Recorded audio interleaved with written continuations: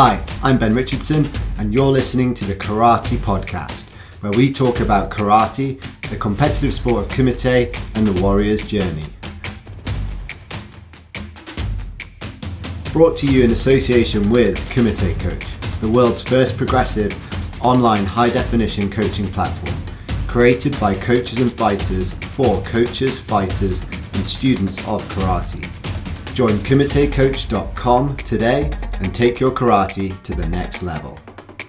Okay guys, I'm really excited to have with us today Jed Thompson. He is a bronze medalist at the World Youth Cup and also holds a bronze medal in the Youth League. Part of the EKF National team, just 19 years old and a rising star in British karate.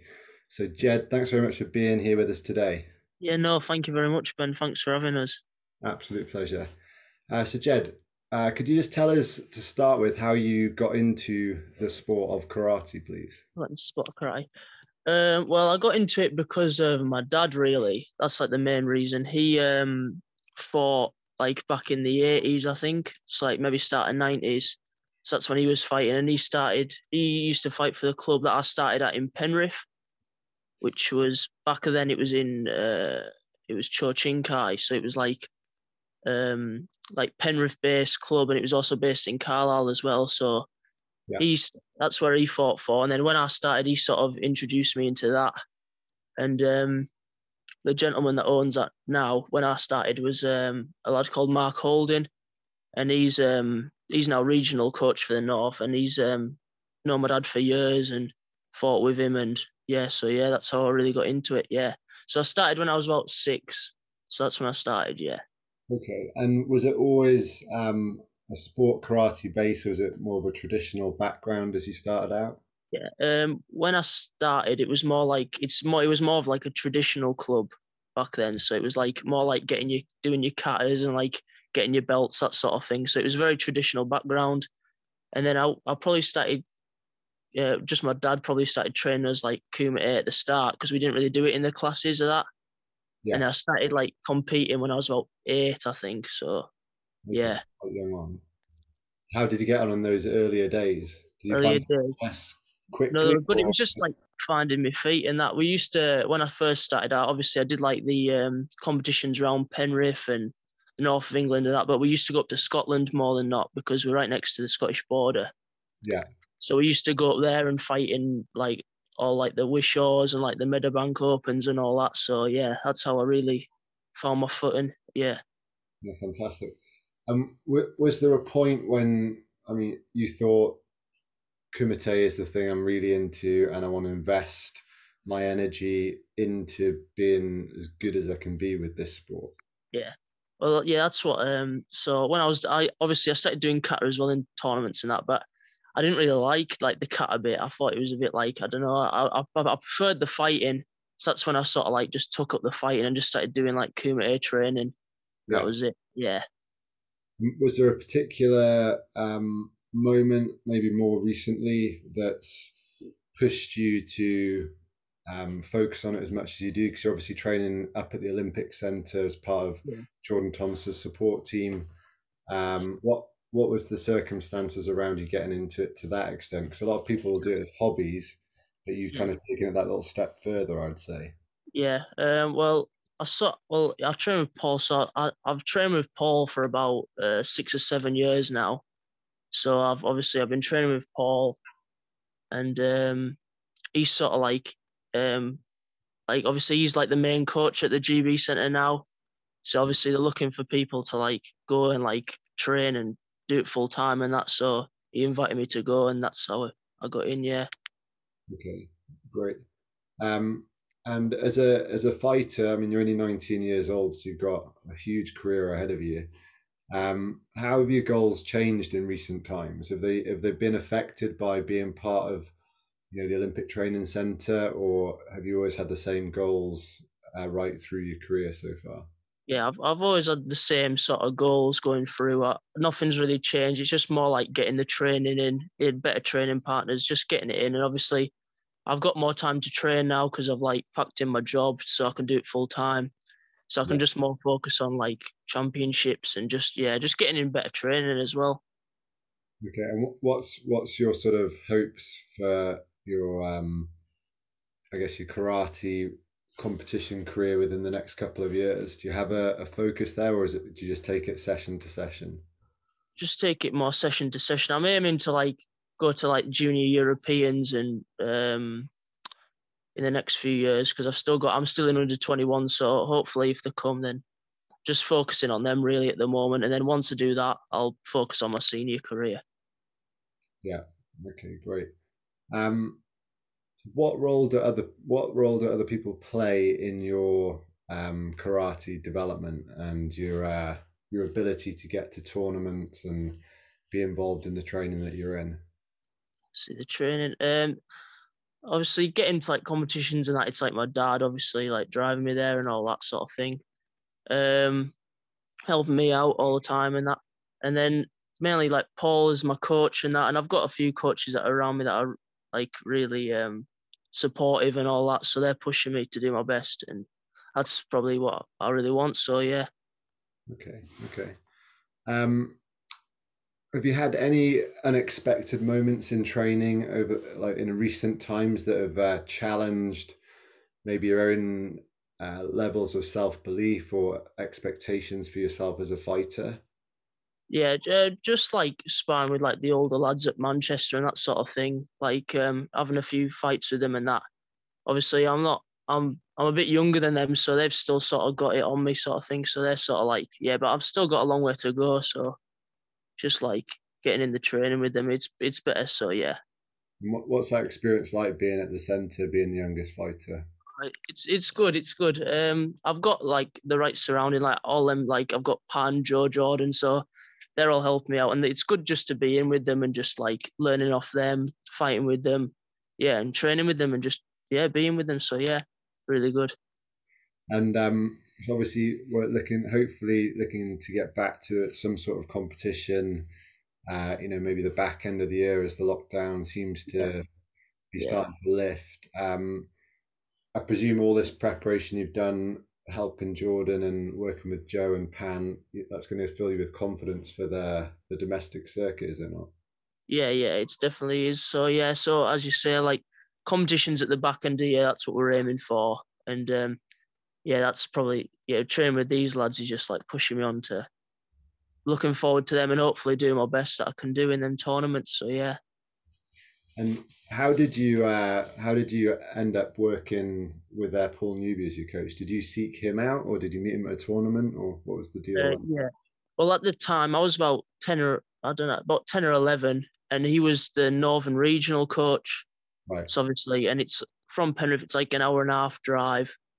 So obviously we heard of him, and then we just started coming down from his gym, like coming down to his gym and training with his lads and that sort of thing. And that's, yeah. And then obviously when I've been training at his club and that, he's sort of like started speaking to us and all that. And yeah, so get to know us more. And then he's coached me at a few competitions. And then when he was national coach, he used to coach me when I used to fight for England when he was coach and all that. So yeah. Right. Okay. And do you still train back in Penrith at all? Or are you mainly based in Yorkshire now? So, well, obviously with this COVID and that, I wasn't training at Penrith, but I think I'm more like Yorkshire based now, then because obviously living down here and that now. So yeah. Yeah. Okay. Okay. So if we move on to competition itself, could you tell me about your own thoughts or emotions, your experience on the day of competing, and does that vary depending on the size of the tournament? Yeah, obviously you get a bit nervous and that sort of thing. Like, I think everyone does. So it's just nerves for me really, and just getting into it. Because I think once you get in there, you're all right. So once you get into your first fight, you're doing all right. So yeah, but it's more just like nerves and getting on and just getting warmed up and getting on there. Yeah. Do you spend a lot of time in the warm-up area before the first match? Yeah. That's probably when I spend the most time, like in the warm-up area, to be honest with you, just before my first fight. Because it's like once you get your first fight in, you're all right. But it's just like getting into it pretty much. That's what it is. So yeah, just warming up with your training partners or whoever else is there. Sometimes no one, so just by yourself. But I prefer to be by myself, to be honest with you, because I think more nerves like warms you up more than anything, I think. So Yeah. And what about that change in occasion, like the bigger competitions to the smaller ones? Does it feel different for you in the warm up for those events, or is everything kind of the same? Yeah, well, obviously in England and that, it's different to like the big tournaments, because like in the big tournaments, in like the warm up area and all that, it's like you could be there by yourself for ages, because it's like it's out the way. You've got to go down like the tunnel or whatever, and you have like a lanyard to Yeah. like say if you can go in or not. So you might be by yourself. You might only see your coach just before you're going on, and that's when you fight. So you might just be warming up by yourself. But more like in England and that, and like British like tournaments and that, it's more like you're warming up with your coach. Someone's always with you. Nothing's really closed off. Anyone can sort of go in the warm up area, but like in the big tournaments, it's like you by yourself, and that's like, yeah. Yeah. And do you have a particular routine that you would typically go through at a tournament to get yourself ready mentally and physically? Yeah, just like, as I say, like throw a few techniques. But I've always been like more I get like nervous, so it's like more like nerves warms me up than anything. So yeah, just Right. getting like water and all that sort of stuff. Yeah. Yeah. Okay. How do you tend to peak for competitions in your training? Training is well, obviously it's all about like planning and that sort of thing. So if you know you've got a tournament coming up like in a month or so, it'll just be like train as hard as you can to like a week before maybe, and then you'll like cool off and just like do it light and just keep yourself loose. Yeah. That's the thing, because like, and then in like the last week when you spar, it'll just be like light, no injuries, nothing like that. But before, it's like more like intense training, more maybe like running, all that sort of stuff. But and then the week before the tournament, just stopping it, slowing it down a little bit, and just like keeping yourself like on it, just keeping yourself ticking over to like the day you fight, pretty much. Yeah. Yeah. And as a fighter, how would you describe your sort of style or preference of fighting? Are you a counter fighter? Do you like be the guy that moves and attacks a lot? Do you mix it up? I try my best to mix it up, but I think I'm more like moving and then springing, like attacking off the movement, and sometimes like pressing and then waiting for them and then timing. That's sort of like my main things that I like to do. But I like to try and mix it up a bit with everything. But those are like my two things. Yeah. Yeah. And do you find that you do you use your coach much when you're fighting, or do you just kind of get in your own zone and just figure things out on the mat space? Yeah, obviously you've got to be able to do that as well, like thinking of yourself and all that. Like, not thinking yourself, like think by yourself and that. But your coach is there for a reason, so always just taking little things as your coach says. So it's good always just to give them a little tip. They don't, even if it's just a small tip, it's still just showing that someone's there and they're watching you, and you can just think it over and all that. So yeah. Yeah. Okay. And what are some of the biggest challenges you've faced as a fighter? Biggest challenges, like competing, like sort of.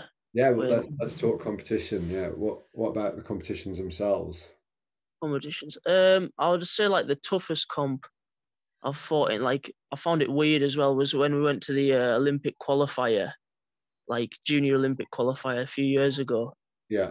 And that tournament was just like, it was totally different to like anything I've seen before. Like the crowd wasn't shouting or anything. It was all just like silent, and it was like not a very good feeling, to be honest with you. And in the warm-up area, it was all just like quiet.